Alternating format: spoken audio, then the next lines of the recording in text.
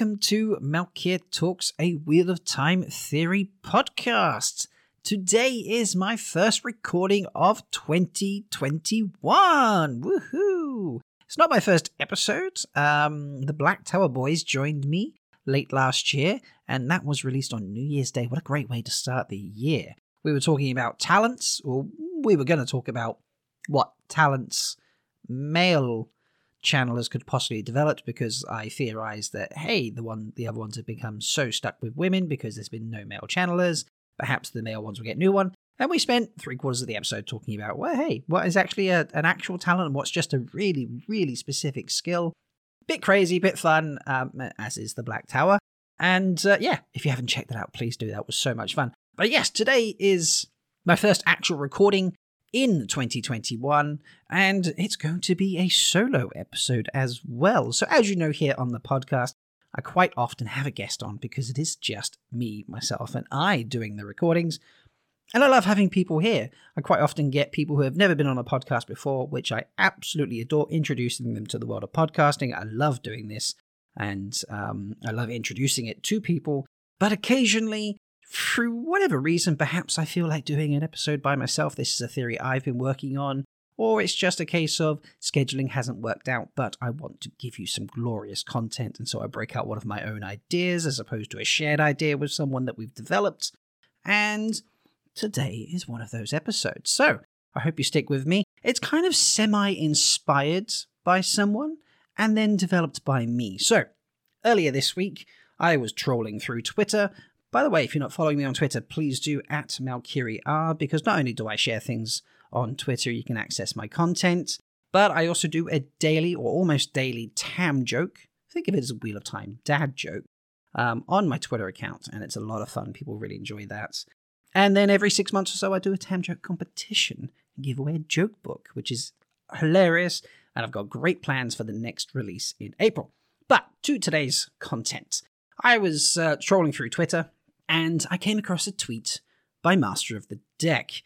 Fabulous lady I know in the fandom, writes glorious fanfic. If you're into some very particular fanfic that I think is great, but, just clear heads up, it's not for everybody.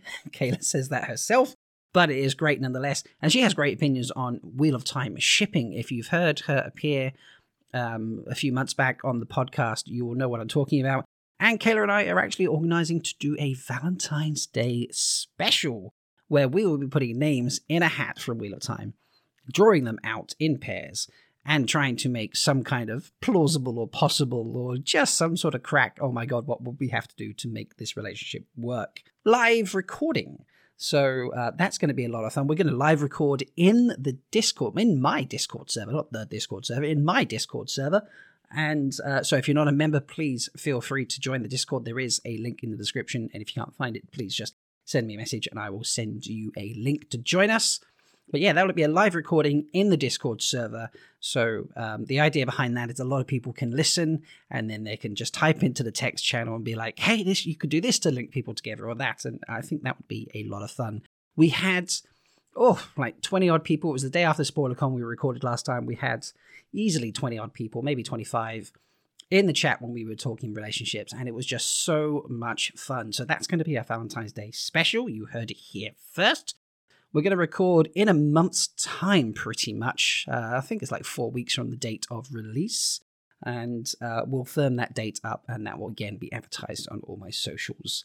But yeah, she was talking about the water bond, and she had very valid points. On the surface, the water bond looks like a great thing. You get there's a lot of benefits going out of this situation, but when you start diving into it, gets a little creepy in places, I have to say. Not really that cool when you break it down. And so we had a little bit of a chat. A few people were commenting. I tweeted as well that actually when you dig into it, it's not the greatest thing in the world. And she begged someone to do a podcast episode on it. And I had some thoughts. And I was like, can you just do a podcast episode saying that bonding is weird and creepy? Well, yes, of course you can, but that's not typically how I do my podcast. I try and throw in some kind of theory or even just a crazy discussion. And as I was thinking about the the bonding, it occurred to me, where did bonding come from? How did that become a thing? And so I started to get a little bit of a loony theory. So it has two parts. Firstly, perhaps the Forsaken, at the time before they were sealed away with the Dark One, kind of developed the water bond for a couple of reasons. Now, potentially, did they develop the water bond as a way to steal really, really good warriors for themselves and have them sort of compelled to fight for the Dark One? Did they develop the water bond perhaps and then somehow slip it in through the Black Ajah? Because I'm going to say there were Black Sisters back then, even though we didn't have Ajahs, and be like, hey, this is really, really good. This helps you get someone, who's a really good warrior, be absolutely dedicated to you. They get lots of benefits, lots of empowerment, and that will help you beat us. Obviously, not actually selling it quite like that, selling it from the angle of someone who's, quote, on the side of light, who obviously isn't. And they would do this, and as we go through, and I'll talk about some of the tweaks and that, but basically, start just picking up warriors and stuff and being like, hey, we're just going to use you, and kind of just get get the world turned against them. And also I'm going to dig into a little bit, was this slightly a bit of inspiration for the Adam, however you want to pronounce that Seanchan uses. So I just had all these bouncing around. And I talked to Kayla and was like, look, I'd love to do an episode, but this is where I'm going. And she's like, wow, that's actually quite a crackpot idea, but in a great way. And so here we are. This is what we're going to talk about. Before I dive too much into my reasonings and my logics, let's talk a little bit about the water bond in general. Water bond is typically a bond between two people. We have had cases where that's more, and I'll dive into those as I go through my list.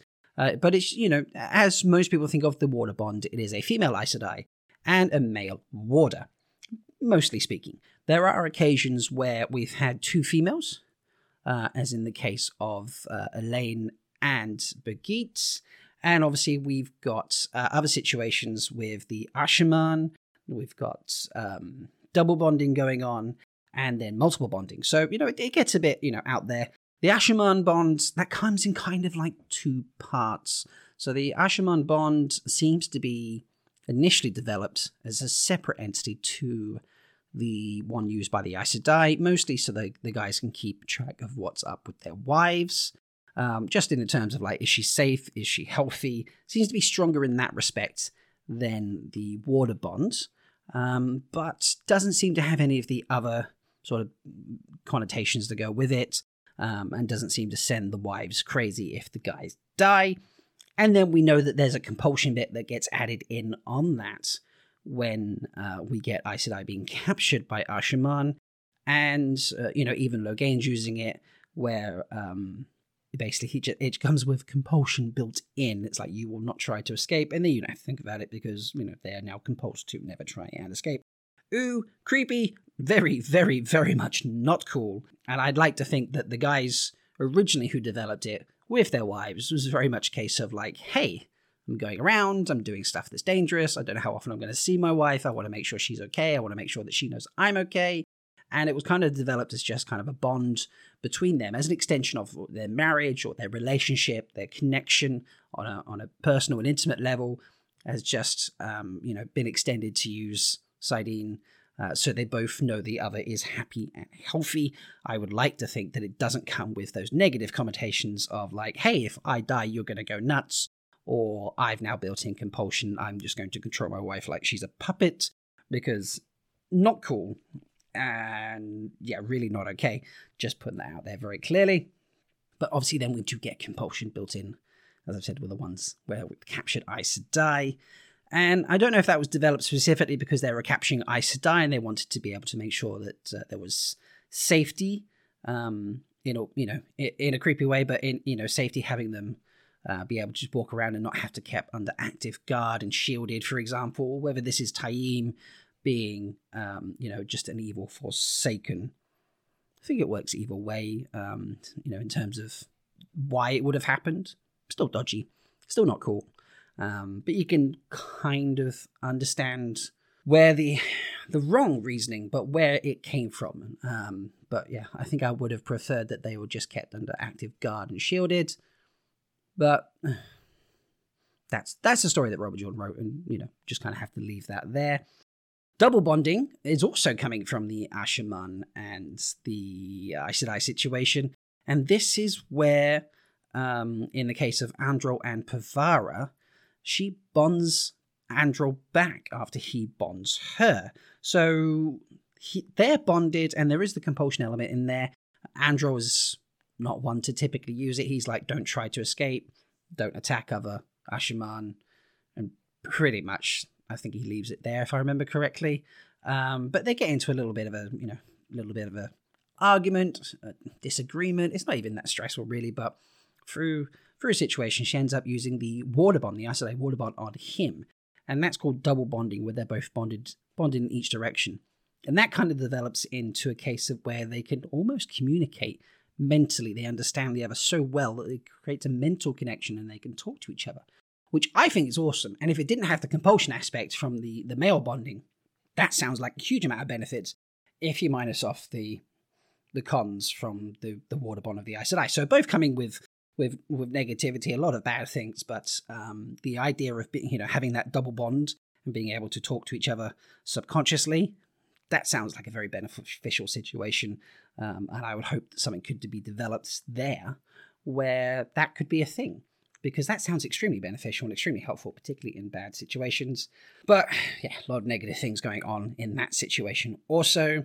And then lastly, there's multiple bonding, which we see with Rand and his three ladies, where they all bond Rand al'Thor, even Min, who can't actually channel, Aviendha and Elayne sort something out there.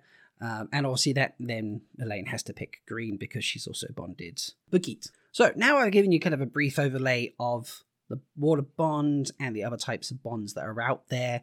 Let's talk about some of the benefits and the cons. Pros and cons, don't know why I was going benefits and cons there, it doesn't work. Pros and cons of the water bonds, because there are both. Which one weighs heavier on your mind is up to you. I know which one is worse, which one is more poignant in my mind, but we'll go through benefits firstly. So the warder, be that male or female, they get a much heightened sort of situation going on. So their abilities are, much, much heightened. That was really bad English, do apologize. So they can go without food and water and sleep much longer than a regular person can. They have increased strength, durability. They can withstand wounds that would, cripple or, just stop a regular person. They'll be able to survive those. They'll heal quicker, things of that sort of nature. And they also get the ability to sense Shadowspawn that Aes Sedai have or channelers have. They can sense Shadowspawn. Warders who are bonded using the Aes Sedai bond have this connection also, which you see in evidence when Moraine and Lan burst out of the Winespring Inn at the beginning of Eye of the World and was just like, Trollocs, and then suddenly Trollocs appeared because they sensed them prior to arrival. And we know this happens in male channelers as well, because Rand will also talk about in the books, I feel queasy or something, and it's not queasiness from channeling sickness or anything like that. It's queasiness because there are, Shadowspawn around. So, some really, really good benefits there for the warder. What does the Aes Sedai get out of it in terms of benefits? Well, obviously you get protection. So you've got this person that's hopefully quite well trained, initially speaking, with these heightened abilities that is linked to you.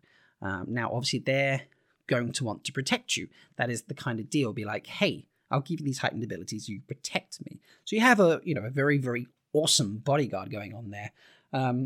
There is some sort of discussion in the books. I feel that perhaps the warder provides some sort of mental assistance there, because they truly understand their Aes Sedai.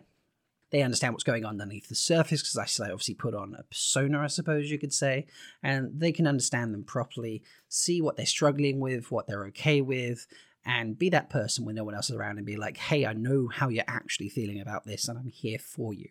So, from a mental health aspect, there's got to be some benefits there. After that, benefits for Aes Sedai seems to be vague. We don't really know what else they get out of it. There is a small discussion that, a small mention, sorry, not discussion, that the Aes Sedai can draw strength from their water. How much strength, whether this depletes the actual strength of the water to just take some of, I don't know, some of their energy. So if the water feels like, slightly tired, you draw some strength. Oh, I feel quite tired now type thing, but I'll sleep or I'll rest and I'll feel better. Is it taking just a proportion of their actual strength and weakening them permanently? It's not dived into, and it's not expanded upon. My assumption there would be that they just take some of their energy in that moment and keep themselves going as a result. But it's not, as I say, it's not expanded on very much, so we can only presume and make assumptions there, but it sounds like there's some physical benefits for the Aes Sedai, short of having an awesome, badass bodyguard. But again, I say, not dived into too much. Cons. Now, here we do get some cons going on, and there's less cons for the Aes Sedai than there are for the Warder.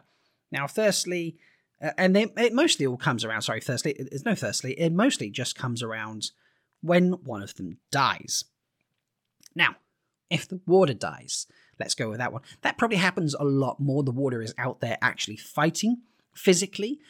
Swords, blades, arrows, hand-to-hand, all these things are there. That's the Warder hands-on, protecting the Aes Sedai. So, sharp, pointy objects, human body, never a good combination. So there's a lot more instances where the Warder dies, and that's before you even factor in that an Aes Sedai will live much longer than a Warder, because there's no sort of age, longevity mentioned with the bonds. I presume there would be some because they're stronger, more capable. The Aes Sedai can heal them, but they're not going to live, hundreds of years like an Aes Sedai. So the Warder dies far more often than an Aes Sedai. And the Aes Sedai, what do they get out of this? Well, they grieve. They have some mental instability in terms of, they find themselves crying at random moments, missing the person. They're pretty much, it doesn't seem like a huge step up from losing an extremely close loved one, be that biologically or just, a person that you have very, very close in your life that you love, a partner, a dear friend, anything of that nature. It just feels like a more intense version of that from the way it's written. They grieve, they have struggles with keeping their composure, and as you say, you find themselves crying at random times as an example of a physical outburst from that. However, this is where it starts to get extremely unfair for the Warder, because if the Aes Sedai dies, the Warder basically goes insane. And that's pretty, that's not cool. What was the, when I was reading up on this, there was some wording that was described for this, and it was just like, oh, geez, like that's such a great way to describe it. Basically, here we go.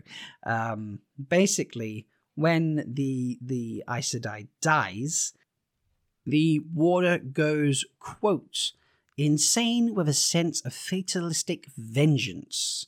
And what a great sentence there. The Warder just goes absolutely, just full on, I've got a death wish. Where is the nearest battle, piece of danger, dark friend, shadow spawn?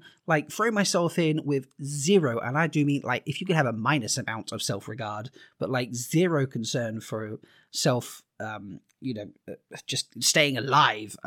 I'm just thinking of the situation, and the words are just eluding me. Because I was imagine that moment there where you're I actually don't care about my own life right now. I just want to attack and kill as much as possible.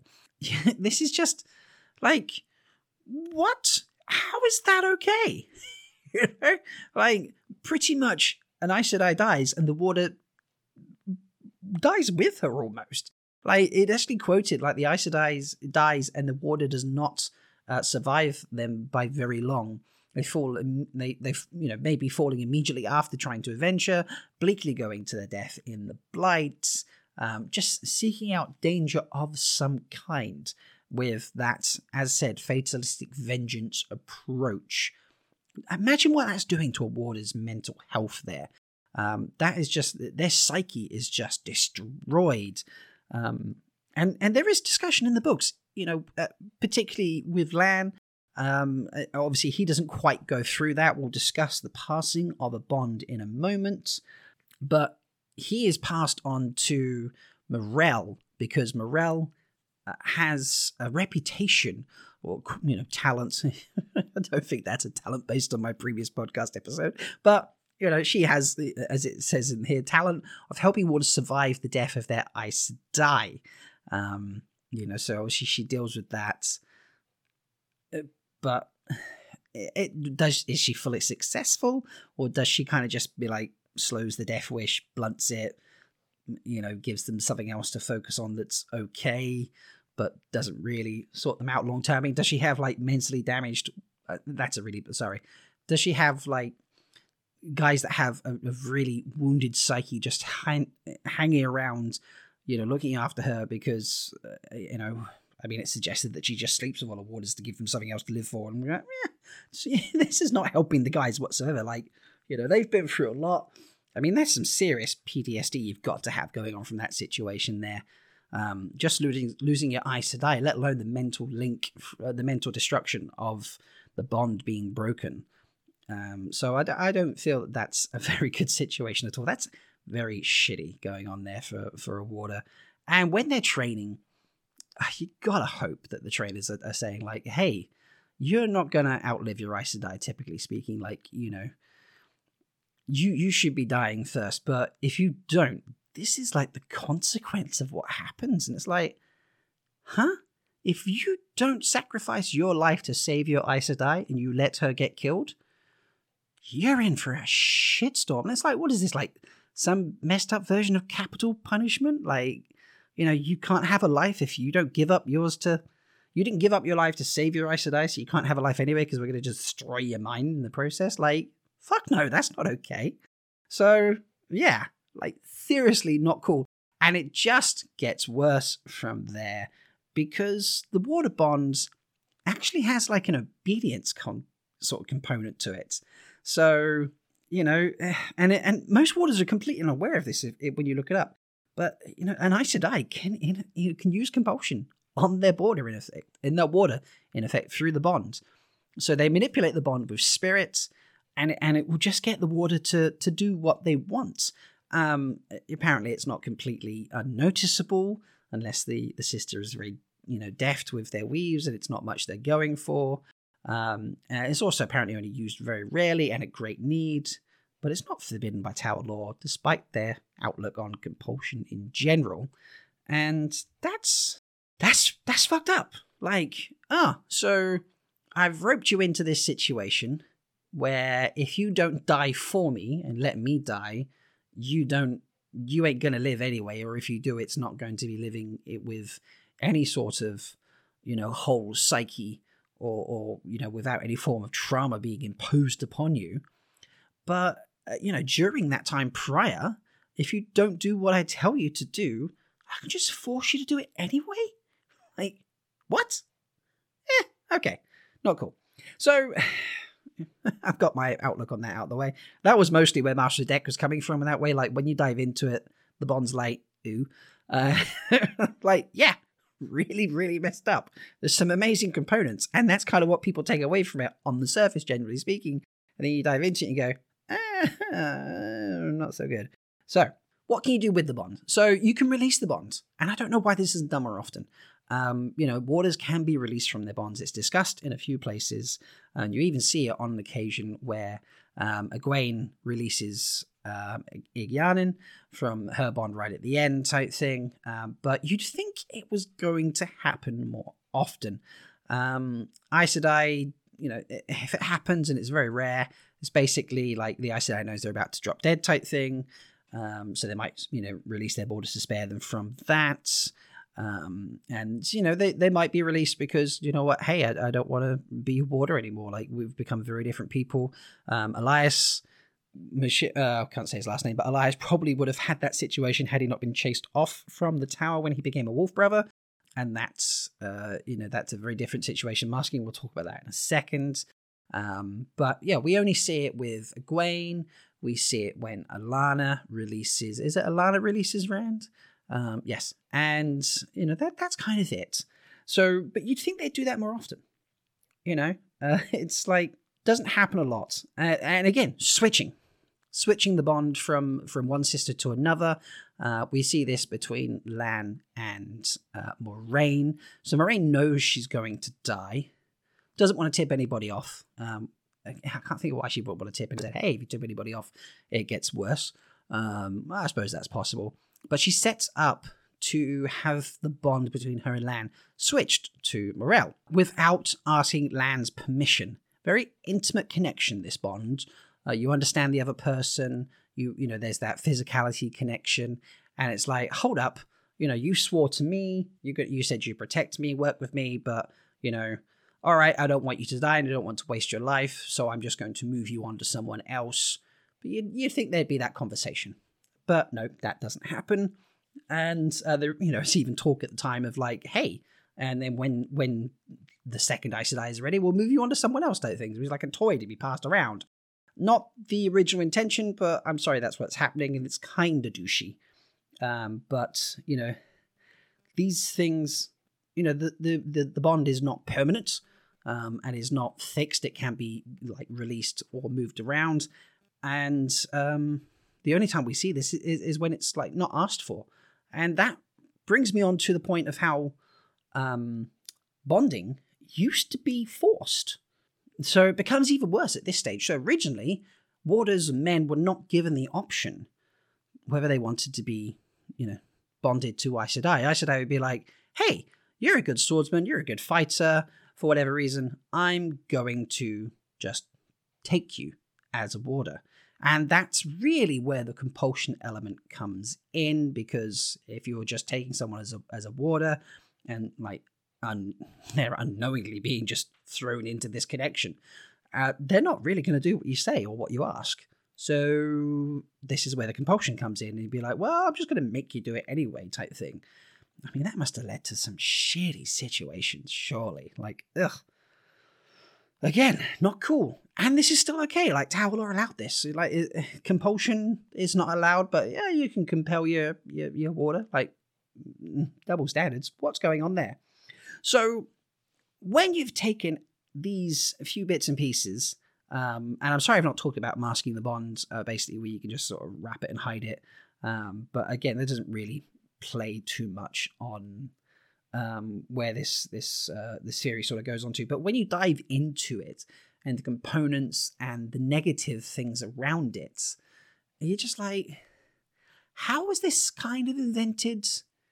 I mean, maybe with good intentions, but how did these side effects or these negative bits get realized, and then someone didn't sit there and go, that's not good, we should try and tweak this so that those things don't happen? Like, this seems like someone I would theorize that someone invented this and was like, well, we need to be able to, we need some sort of like control, and we need to, there's a lot of forcing going on here. We need to force these warders to do what we tell them. We need to force them to put their lives first, because we need to ensure our protection. We're better. And so this is where my theory comes in, that I feel that the Forsaken, who love to experiment on people and love to just torture and maim and twist and create and be like, hey, like, can we compel an army, perhaps? Can this be a thing? Well, let's start with a man. Let's start with just one person. Compel them.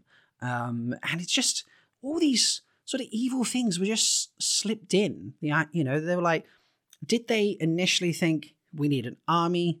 We can't find loads of dark friends. This pre-Trollocs, obviously, Agenor, didn't just appear and be like, haha, I'm a Forsaken, and haha, look, in my first 30 seconds I have created all these Dark Shadows born. No, he tortured millions of people to create Trollocs, Fades, and all these other really nasty creatures. He didn't make them all, he's not God and make them in sort of 6 days, if you want to follow that analogy.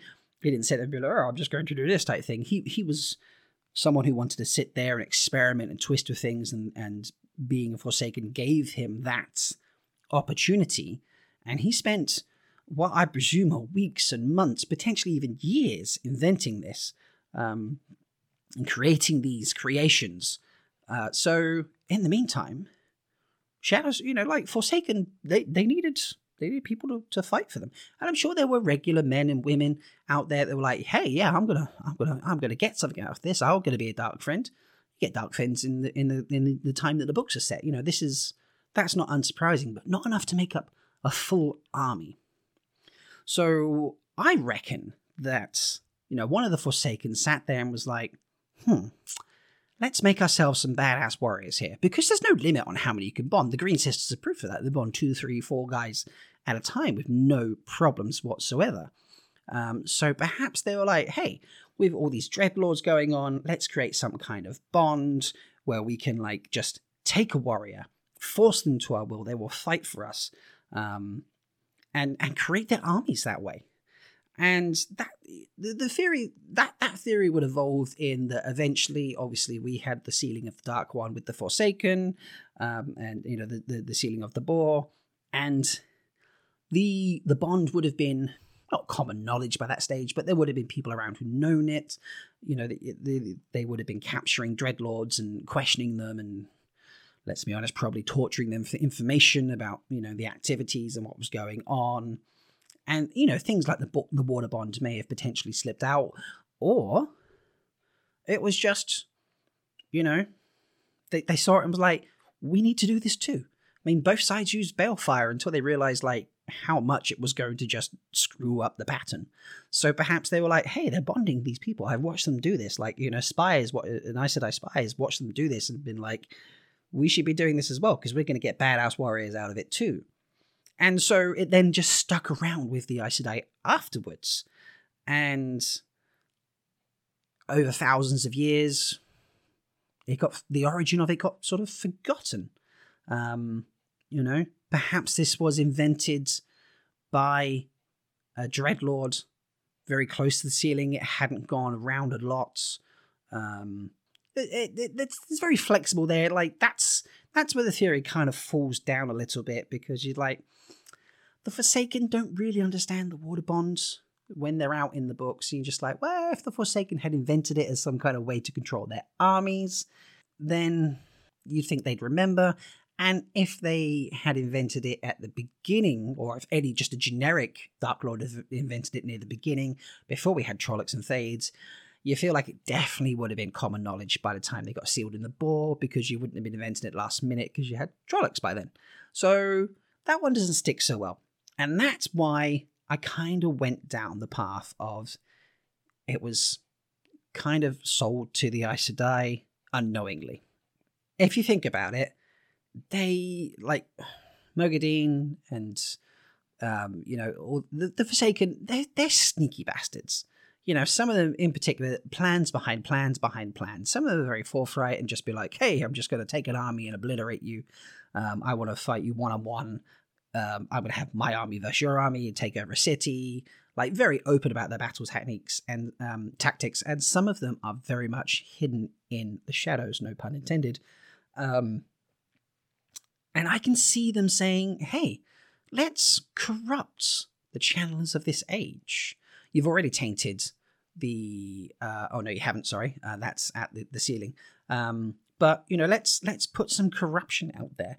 Let's get them using a tool that we can steal back at some point, or makes them look fucking awful to the rest of the world, and just turn more people to our side, so to speak. Because no one, it's not like the ball was drilled and the Dark One appeared and everyone was just like, you're evil. It was just this new power.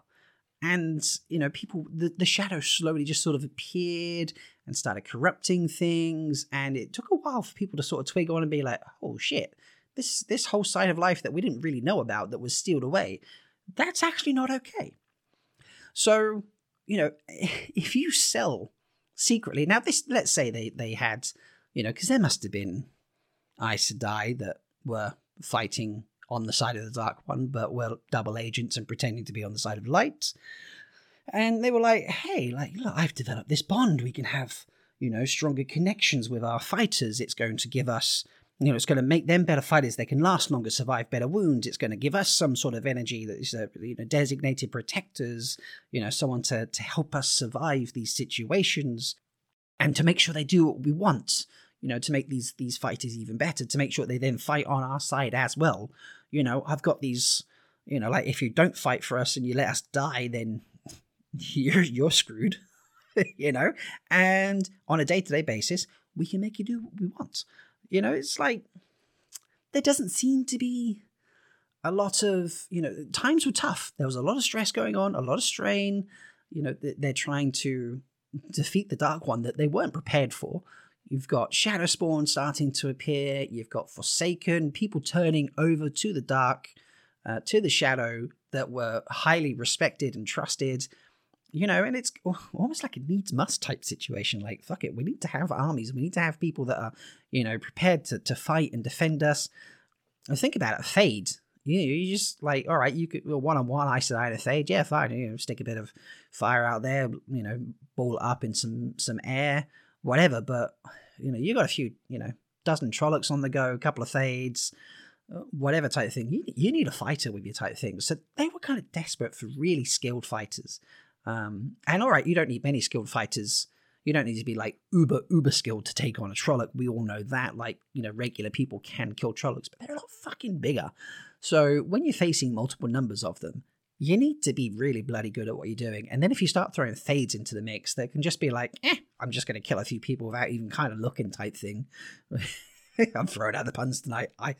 Fade not really looking. I love that. And, so then you want the baddest fighters. And then you're going to make them even better, faster, stronger, longer lasting. It kind of makes sense that they would leap on this idea, this bodyguard system, I suppose you might say, like uber dedicated because, you need some fucking fighters. You need some serious guys. You need people that can take on these nasty creations that are being made by Aginor whilst you're fighting the Dreadlords that are floating around. Because let's say, you come across a Dreadlord and it's got a Fade and a dozen Trollocs with it, be like, and you're an Aes Sedai or two, like one of you's got to fight the Dreadlord, and really to give yourself better chances, you want to be doing like, even if it's a couple Aes Sedai, you want like 2 Aes Sedai going on the Dreadlord, and suddenly you've got these Trollocs and a Fade floating around. Like, you need some fighters going on. So I see this very much as a situation of like, shit, we need this.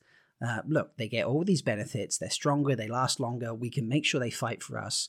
We can make sure they do what we want. There was no tower back then, really speaking. Compulsion was not outlawed or banned. So, yeah, I see this as kind of like some kind of long-term sneaky plan that the Shadow put out there to make the Aes Sedai, think was great, think was needed. And yes, in the short term, it's a negative impact for the Shadow because, hold up, we're giving the Aes Sedai that we're trying to defeat better weapons, dedicated weapons. Like, I have to protect the Aes Sedai with my life, and I'm a highly skilled fighter weapon.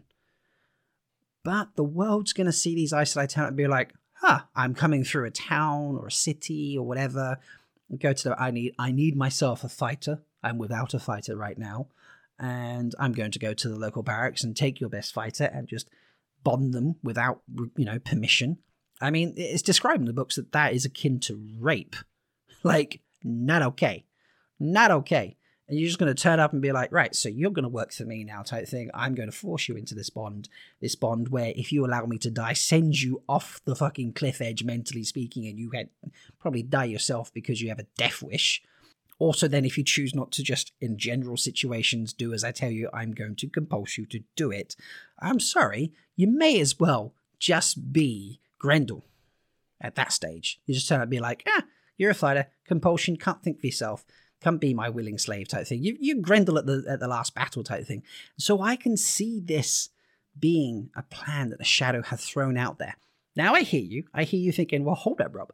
As you've already pointed out, the Forsaken don't seem to know about the water bonds. Well, ladies and gents, it's been a few thousand years, It's been a long time. They've been stuck in the bore, sealed away. Some of them have just been, like, ground down to, like, horrible, just fragments of people by the wheel and being trapped in that bore type, in the situation of Balthamar and Agenor. Like, seriously, not fun situations.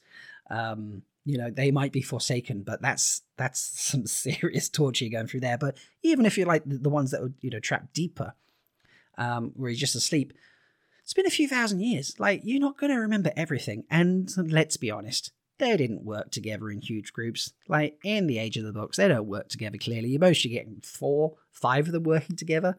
I mean, the most you get at the end is when we've actually got Nameless, and it's like, you will all fucking work together. I've got 2 of you on a Kazulthra or the necklace thing. I've totally pronounced wrong. Like, they are being compelled themselves almost type thing. So who's to say that they didn't forget that this was a thing, or just, let's be honest, more likely, didn't know. They were just the most powerful 13 Forsaken. Who's to say it wasn't number 14 that invented this? And was slipping out there as like, yeah, this is my plan to be Nameless. I'm going to slip this out there, put that out there long term. The Aes Sedai are going to be hated by the average man. Perhaps there's even a weakness built in where someone else can swoop in and take over the compulsion and use them against the use the water against the Aes Sedai. How do you know that's not built in there? This bond will also have changed and developed over those thousands of years into what we see in the books. Who's to say when it was first invented that it wasn't a case of, pretty much what Grendel does at the last battle of like, hey, you're just now my slave type thing, with maybe some autonomy, obviously a bit less than Grendel seems to put in. That seems like a very huge amount of control over compulsion. It's like, her expert, her go-to thing. So I don't see the average Aes Sedai having that ability there. But, a fairly decent of like, you're bonded, you're now fully joined with me type thing. And I'm just, you just pick this up and go with it type thing, because the compulsion is heavy there. Maybe that was like faded out slightly over the thousands of years. So again, it might not be the original intent.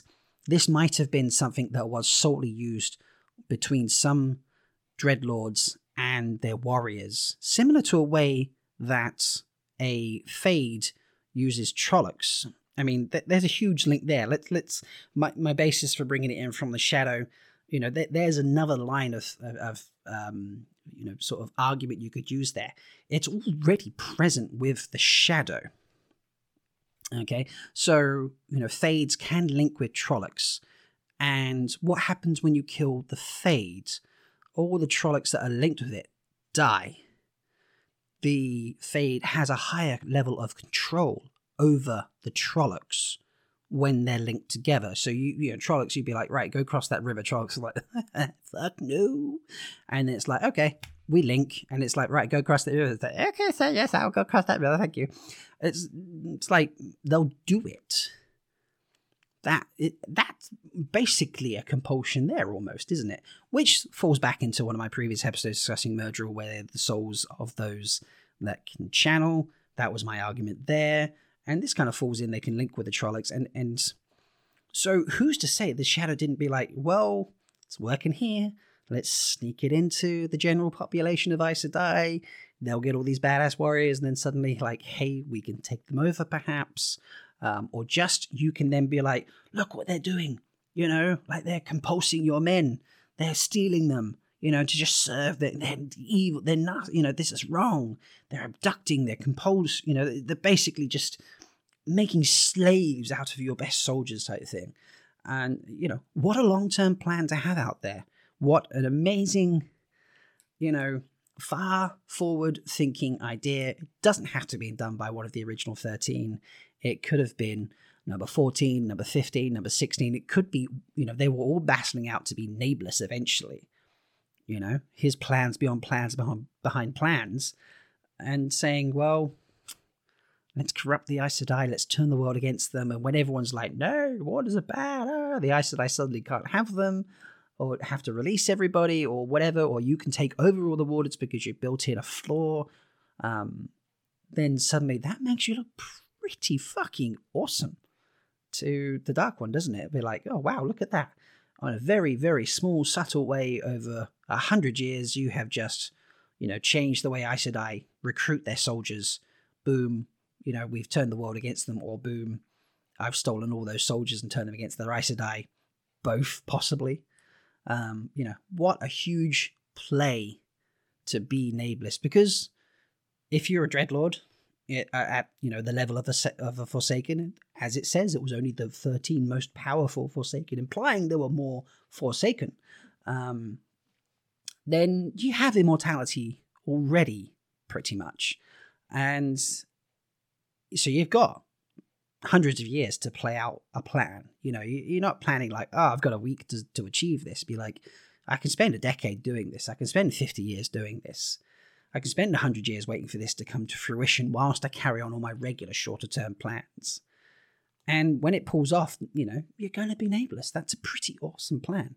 And of course, I feel like it's then been the basis of an idea that was formulated and came to be the idam that Arthur Hawken was such a fan of, because, hey, we need to. This is a female channeler bonding a non-channeler, but as evidenced with Rand, when a channeler bonds another channeler, the compulsion aspect disappears. The control aspect sort of disappears. Now we don't know exactly if that's strength because it was a female channeler and a male channeler. Those concepts weren't fully explored in the books, but the idea is basically, you're unable to control your warder because they can channel. So they've realized this, perhaps through testing or just an understanding of the bond as it's evolving, and they've gone, well, you want to be able to control Aes Sedai, so we need to come up with something slightly different, but I'm going to use that as a basis. And then this is where collars and bracelets and things like that sort of come in. So again, more evidence of it not really being that good of a thing overall. More of it being like, hey, this is all about control, subjugation of another person or group of people, depending on how many you're going to use it on. And as much as Aes Sedai mess shit up, as much as they get things wrong, as much as you have idiots and just stupid people becoming these people in power, the bulk of them using it, it's not going to be like, oh well, this is an evil thing, but we're going to use it anyway, because they're not on the whole evil people. So it's got to have been something that was kind of missold PPI insurance. It's got to have been something that was sold to them. Be like, this is great, this is what you need. Use it out of desperation. We'll evolve it. We'll tweak it. But is inherently an evil idea, a bad thing, a bad idea, a bad situation, a bad link. And where better for that to have come from than a dark friend, a shadow, a channeler of the shadow, or Forsaken, Dreadlord, whatever term you want to use. Like, what better for it to have been than something caused by them as a long-term plan? And that's just kind of sold it for me. And I will forever see the bond in the original form that we get introduced to. You would hope it would change and evolve. But for what I see in the books, I can now only see that as my personal headcanon. Obviously, you're not required to have that as your own headcanon. That is the whole point of headcanon. That the bond is an evil thing set up by the Shadow to control or turn the Aes Sedai, or turn the world against them. And I would love to hear your feedback on this idea. Send me ways you think this could work. Send me ways you think, hold up, Rob, this really doesn't work. Send me things that you would need to tweak. Send me comparisons. I want to hear what you think about this idea. If you think the bond's a wonderful thing, if you think these are all necessary things, like I'm open to all these discussions. I'm not going to sit here and say like, you have to think the same way as me. That is not the purpose of this. This is just like, this is how I feel about the water bond. These are my ideas about where it might come from or how it developed. And, I would love to have a discussion with you that's constructive and, just developed into a great conversation and a great discussion, because I love talking about the Wheel of Time. I wouldn't make this podcast otherwise. But yeah, so yeah, hit me up. You can tweet tweet this at me and tell me, hey, Rob, love the episode, think this, think that. You can send me, that's at MalkiriR on Twitter. You can send me an email if you want to do it publicly, malkirtalks@gmail.com. You can send me a voice message if you're on the Anchor app.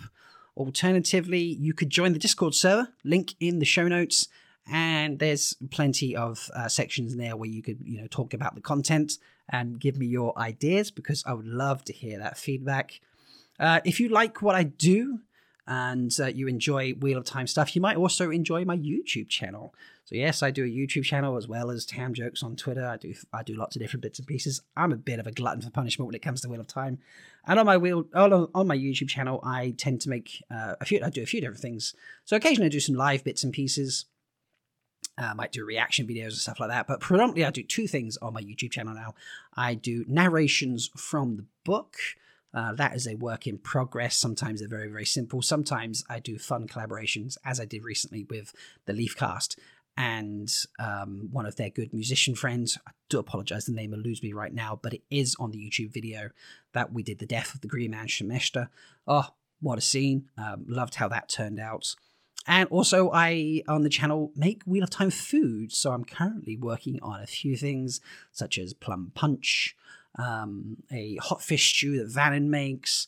I'm going to make a tribute to Almond Bunt and make an almond bunt cake. Because, why not? A bit of fun. I've done some other bits and pieces. I've made Matt's sort of trick pies that will turn your mouth blue, sweet buns.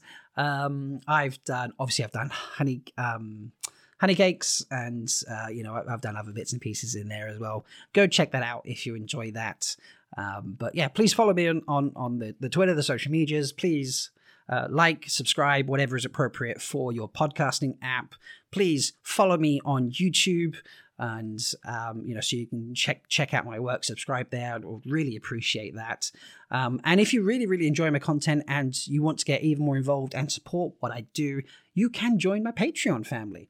I've got some wonderful patrons, and they're really good fun to talk to, and I hope I've got some great benefits up there for you. You can have my content early, particularly on the podcasting stuff. You can get merchandise, because I have a range of merchandise going on. Again, links in the show notes. You can get frosted mugs, and I've got a clothing range that I'm working on, a cooking range that I'm working on. Again, just check out the show notes. The links are all there. But yeah, join the Patreon family. There's some benefits in there where you can get merchandise. You can have one-on-one contact with me. And depending on what level you want to join in, all support is welcome, whether that be financial or otherwise. If it's just hey, I've subscribed to your YouTube channel, I follow you on Twitter, because I hope that people enjoy the content I'm making, and those are the ways we measure those things. But yeah, please do check out all my stuff, check out the previous podcasts that I've done, and I hope you stick around to listen to what I've got coming up, because I have some excellent shows coming up. I've got some more first-time appearances on the podcast, which I'm thrilled about. I can't wait to give you some of these. I've got some of my long-running shows. So, for example, we are redrafting The Wheel of Time without Gawain. We're about to start book 2, my good friend Alex from A Hero's Journey. I have my Valentine's special coming up with Master of the Deck, where we do relationships and shipping. And I have a fabulous episode coming up at the end of the month, where myself, Vance, and Zool, who previously sat down and chatted about pronunciations and things like that in The Wheel of Time, we are going to sit down with the fabulous Kate and Michael of the audiobook world. Just glorious people, glorious people. We love them so much. They have agreed to sit down with the three of us and talk a bit of Wheel of Time pronunciations, but more specifically, their work doing audiobooks, their charity work, and just, the experience of creating a world from the written word into an audiobook, because that is a fabulous process.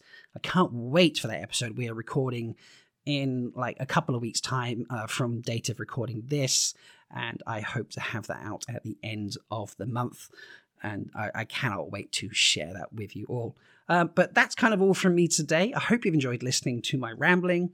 let me know what you think about the origins of the water bond and whether you agree, disagree, half sold, not sold, whatever it might be. But yeah, hit me up. Let me know what you think, because I would really love to hear your thoughts. And until next time, my wonderful, wonderful listeners, may you always find water in shade.